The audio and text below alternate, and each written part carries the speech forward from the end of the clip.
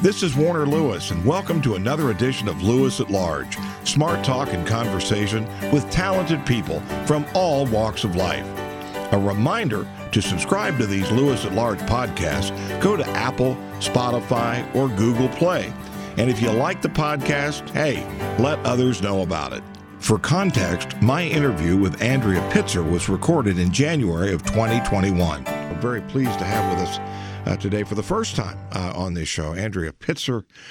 She is a journalist, and you have seen her writing on a variety of places: The Washington Post, The New York Review of Books, The Daily Beast, Vox, amongst others. She also has previously released two other works, and she received an undergraduate degree from Georgetown University School of Foreign Service.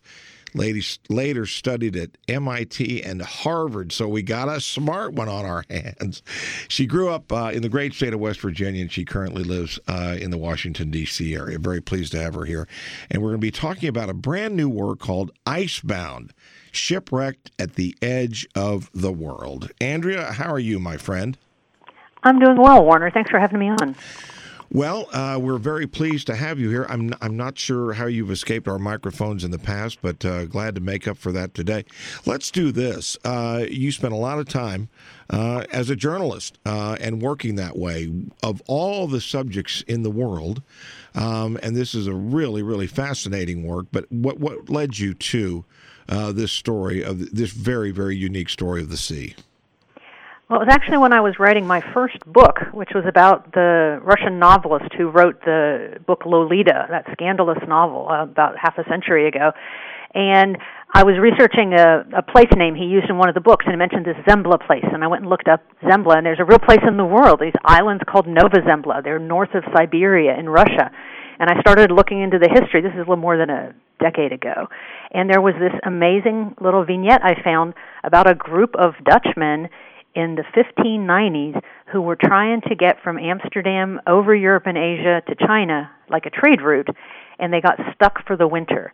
So these Dutch guys were stranded off every map. Nobody knew the place that they were at all, and they had to try to find a way to survive for the winter. And the more I looked into it, the more amazing it was, and I couldn't believe that somebody hadn't done a real comprehensive English language book tying together all the sources to tell this incredible survival story. And the survival story has survived centuries, obviously. And so they're trying to forge a new route, and suddenly they find themselves stuck. Is that right? Right. They go on 3 expeditions, and each time the ice is they might go 150 miles, zigzagging back and forth, circling back around, right, just to go 4 miles forward, right, on their quest. I mean, it just is unbelievable how much ice they hit. And each time they reach a point where they say, we have to turn around. But on the 3rd expedition, and the second one had mutinies and keel hauling and all kinds of stuff, but on the 3rd one, when they did turn around to go home, they could not even come back home. And so it's just this idea of hundreds of feet high of ice surrounding their boat at one point, and they decide that they can't even stay in the ship. They're going to have to try to build a cabin on land, which in an Arctic kind of desert with no trees can be a real challenge. Indeed, and a little bit windy, too. And I'm mindful of that just as we are doing this interview. I'm looking out a window at a very blustery Midwestern weather outside. Temperature's about 20 degrees, and it's snowing, and it's nowhere near as cold as it was for them, I'm sure. Here's a question I would like to ask you, and that is this. You said they had 2 trips prior to the one where they got stranded. Did they not notice a pattern that, hey, this may not be the best idea for us to do? Or it must have been, apparently the rewards were worth it. Well, it was a little bit of both. William Barents, my main character, clearly wanted to go as far north and then as far east as he could. There was something driving him to do that I suspect was more than money, which was this man who wanted to map a new world. At the time, they didn't even know if these islands, which they'd heard about before, and then they sailed farther north than anybody had gone over them, they didn't even know it wasn't part of a polar continent. I mean, the degree to which the Earth was still unmapped is kind of amazing from this era.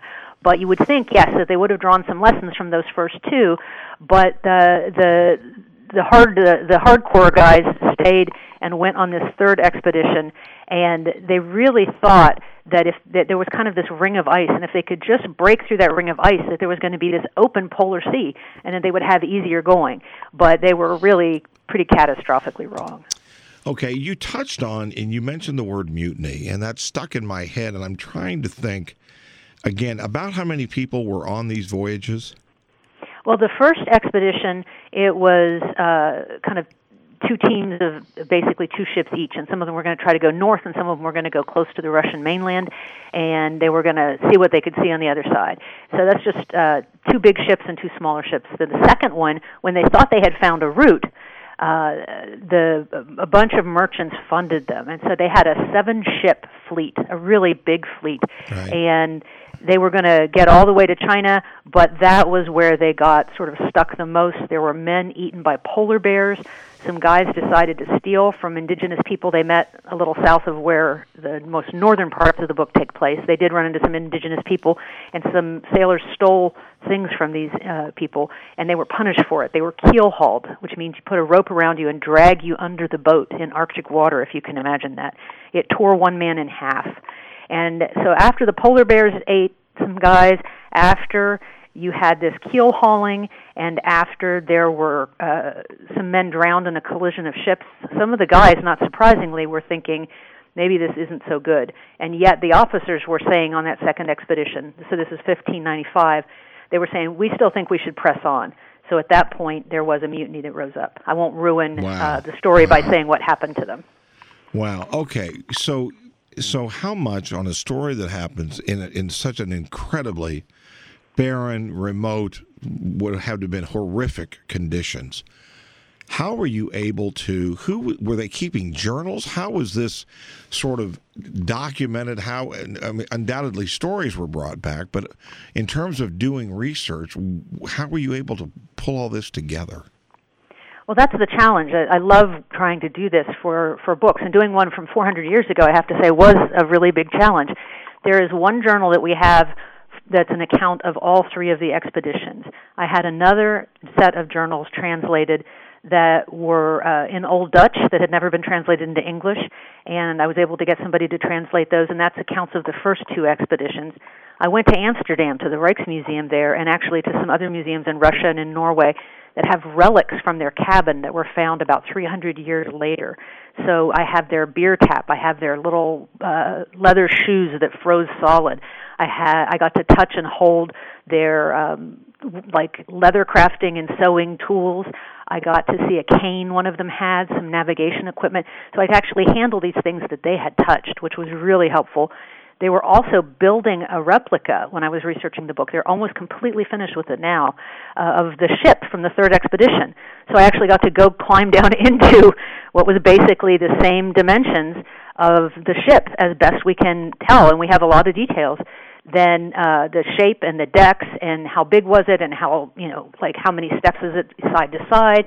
And so I got to sort of live in that world that they traveled in when they were on the sea. And then, because that still wasn't enough, I went on 3 Arctic expeditions myself to go to the places that they had been, and I tried to do it as much in the ways that they did as I could. I can't get exactly that, but I went to the ruins of their cabin on my last expedition. On the second expedition, I sailed on a tall ship to one of the places they discovered, and I learned how to work the sails, and I spent a lot of time all the way up the top of the mast trying to sort of imagine I'm the very first person to ever see this coastline. So I tried to do it through a variety of experiences and artifacts and then actual, library research. So as you went to the Arctic and you did these things, you must have been just astounded. I mean, it was incredible. There were so many moments where I just could hardly imagine how 400 years ago. Now we have GPS, we have satellite, even if you can't, when on my third expedition I was so far out that rescue would have been difficult, but people knew where we were. The ship is beaming out a signal, we had a satellite phone we could use if we needed to, but these guys were really completely off the edge of any map. Nobody even knew that the place that they were stuck existed. They were so cut off from everybody. And so that was always in my mind, but there are also some specific moments, like 400 years ago, there's a point in one of the journals where they see walruses for the first time on these islands, these Russian islands, Nova Zembla. They see walruses, they've heard about them, but they've never seen them before, and they know that their tusks are valuable. So they immediately start climbing out of the boat and trying to slaughter as many of them as they can for their tusks. We get to that same exact place today, 400 years later, and there are hundreds of walruses sitting in exactly the same place. And I have to say, I mean, maybe it shouldn't be shocking, but it just blew my mind. Of course, we didn't try to kill them, but one of the crew members had a garmonica, basically an accordion, and started playing a little waltz, this very melancholy waltz. And the walruses all came over and gathered, and basically he performed this concert for them. It was really one of the most amazing things I'd ever seen. So while you're doing this discovery about these expeditions and about these people, learning as much as you can about the people that were actually on it, and the mission and the mindset. This is probably a little bit cathartic for you. What did you sort of learn about yourself, too? Well, I learned that I'm glad I don't have to go through what they went through, but I had a pretty tough year last year myself. I lost a cousin, I lost an uncle, my stepfather died, I had to take legal guardianship of my mom who has dementia. My dad got pancreatic cancer, and my husband had a brain aneurysm. So he has fully recovered. But I really felt so beleaguered that this whole last year, finishing the book and getting it ready to go out, and I often would wake up and just almost feel like I was having a heart attack and think, I can't get up and go on and do this one more day. But then I would work on the book about these guys who literally were trying to survive the winter in a cabin with more than an inch of ice on the inside walls, and they didn't have enough food, and they are dying of scurvy, and yet when they do set out from home in their small boats, they, day after day, are having to drag them over, literally lift their boats out of the water, drag them over the tops of icebergs, come down on the other side thinking maybe we'll hit open water now, and there's another iceberg. And they were so isolated, they were so cut off, and it just reminded me that, I actually do have resources. I'm not cut off the way they are. It is possible to go on. So I would say I learned a lot about my own ability to go on, but I'm still kind of in awe of how much more difficult their journey was. Right. They didn't have the luxury of an iPhone 11. No, they did not, or GPS or any of these things. Yeah. Right. They weren't able to say, hey, Siri, how do we get around here? And they can't order takeout there either, it turns out. Right. Okay, interesting. Here's another question for you. Again, you have written articles for the Post and the New York Review of Books. For you as a writer, and because you have done a couple of other longer books, do you have a preference? Is there a reward for writing a book that is different than writing for a publication? I think so, because when you write a really long, a long article is called long form. When you write a really long form, it's a book.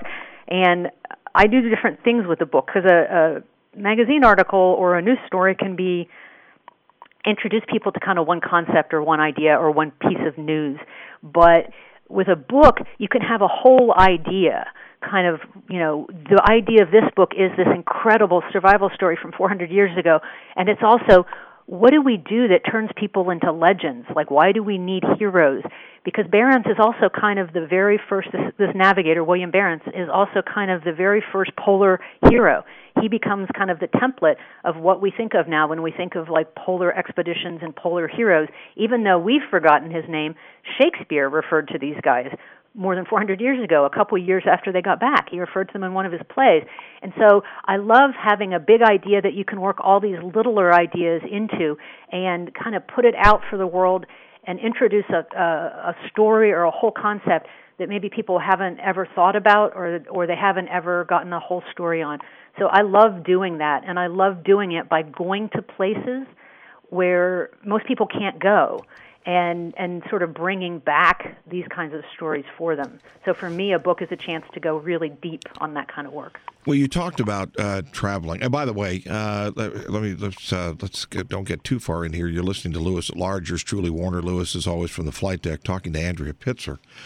She is a journalist by day, but also an author. We're talking about a brand new work that she has penned called Icebound: Shipwrecked at the Edge of the World. Andrea, you traveled to the Arctic, and undoubtedly you probably thought a lot about, this is what the Arctic looks like now. wonder what it looked like back then, and it makes me wonder, share with our Lewis at Large listeners to the extent that you can, what is going on with Arctic and Antarctic exploration these days, and what are those dynamics? What are we learning about both of our poles? Well, I'll focus on the Arctic because that's what I've been to, and that's where we're seeing actually the biggest change right now, much more than in the Antarctic and much more than at the latitudes you and I live at. I'm just outside D.C., as you said, and the changes happening there that I actually saw myself were pretty profound. My first trip up there, I did a dog sledding expedition in polar night, and we went at one point to an ice cave, and there had been a huge cave because it was raining in the Arctic in January, and all the weight of that water coming onto this ice cave had actually collapsed. It had actually collapsed part of the roof of that ice cave, and we got stuck for a little bit and had to get out, and it's just not normal to have rain in the Arctic in January. And on my second expedition, I noticed for the first time as we were sailing up the coast on that tall ship, there was trash everywhere, all along the coastline. We saw reindeer skulls of where reindeer had obviously gotten their horns. They'd gone to maybe drink water from the edge of the sea, and they had gotten their horns caught up in nets. Then they had dragged whole nets, way inland, trying to escape this thing that stuck on their head and eventually died.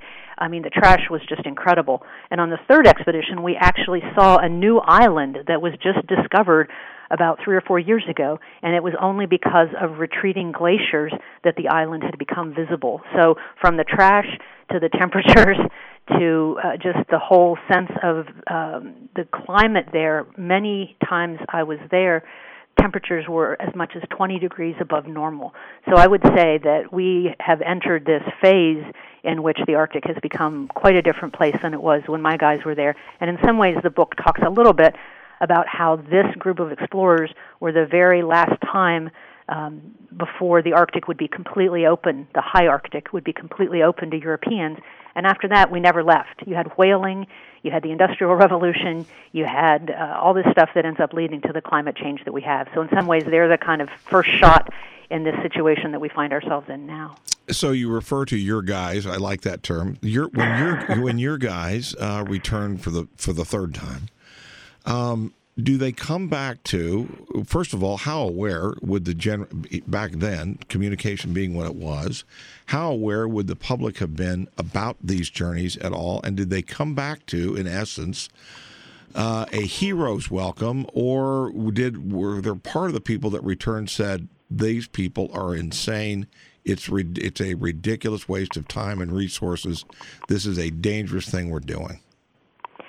So I don't want to ruin too much about the story because it is written kind of like a novel, but what I will say is some of them come back and not all of them come back, and when they do come back, people are amazed. They had thought that these guys were dead, and so it was a shock that they returned at all.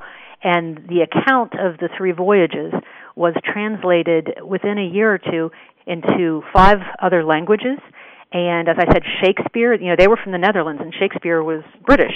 And Shakespeare references them in one of the plays. They come to define for centuries the very idea of what the far north is. The farthest north that you could possibly go was where these guys had gone. And nobody got further for a very long time.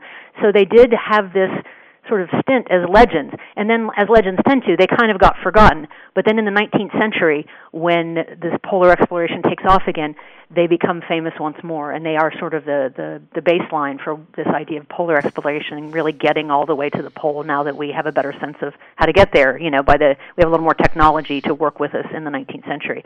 And so they kind of fall in and out of fame, but people were astounded by what they had accomplished. Of course, they had failed in their mission entirely. They never got anywhere close to China, but just their very ability to endure this harrowing thing made a lot of people very interested in their story. And some of the books went into multiple printings, and we have records of that. So they were quite famous for a time. So this extraordinary tale of courage, valor, survival, some might say stupidity. Some people on that trip may have thought that way. But through all of this, the research that you did, hearing the story, the travel, the related travel and the research, that you did and the personal experiences that you had, does this make you more energetic and wanting to tell similar stories, or do you feel like you've had the idea of people sailing into difficult situations has been covered? Oh, no, there's all these stories that haven't been told yet from history, and there's the future of what's happening in the Arctic right now, which I think is as big as any issue probably in terms of the climate and the planet as anything else that's facing us. So my plan is in August, if the vaccine is widely distributed by then, I'm going back. I'm going to sail with the same crew. We are going even farther north, and I'll go as a sailor this time. Okay, when you go as a sailor, tell me what that's going to entail. And do you need training for that, or tell us about that? Well, I requested training on my last expedition, and they were kind. I was really seasick, again, as I said, for the first time, and they said the best way to get around that is take the wheel. So I learned, having never piloted a smaller craft, I learned in the Arctic, Barents Sea, now named after William Barents, my guy, to take the wheel on a 60-foot vessel. And I learned to haul the sails and dragged Zodiacs ashore and got an inkling of all of it and said that I would like to come back and work with them again. And I've been learning Russian and doing cold water diving, and these guys are really interesting. They do a lot of archaeological work, and they also do some like wreck retrieval. So I think that there's many, many stories from history as well as the current events that are happening, and I'm hoping to cover both the science of that and similar stories to the one that's in Icebound. So, Andrea, and on these trips, how long are you gone at a time? Well, I have kids. Otherwise, I might tell my husband I'll be back in 3 months. But with the kids, I have really tried since most of my writing career. They've been fairly young. They're teenagers now. I've tried not to go for more than 4 or 5 weeks at a time, and even that is difficult to arrange. Some of the grandparents, bless their hearts, have come and helped out at various points. Now they're getting a little older, so there might be some more ambitious projects that will take even sort of longer at a stint. But normally I go and I come back after a few weeks. So your children can drive cars now, is that right? One of them is old enough. I'm pushing them to get that license. Yeah, because where's Mom? Oh, she's up in the Arctic. That you don't hear that very often. So good for you. Well, thank you so much for sharing this. Again, the work is Icebound, Shipwrecked at the Edge of the World by Andrea Pitzer.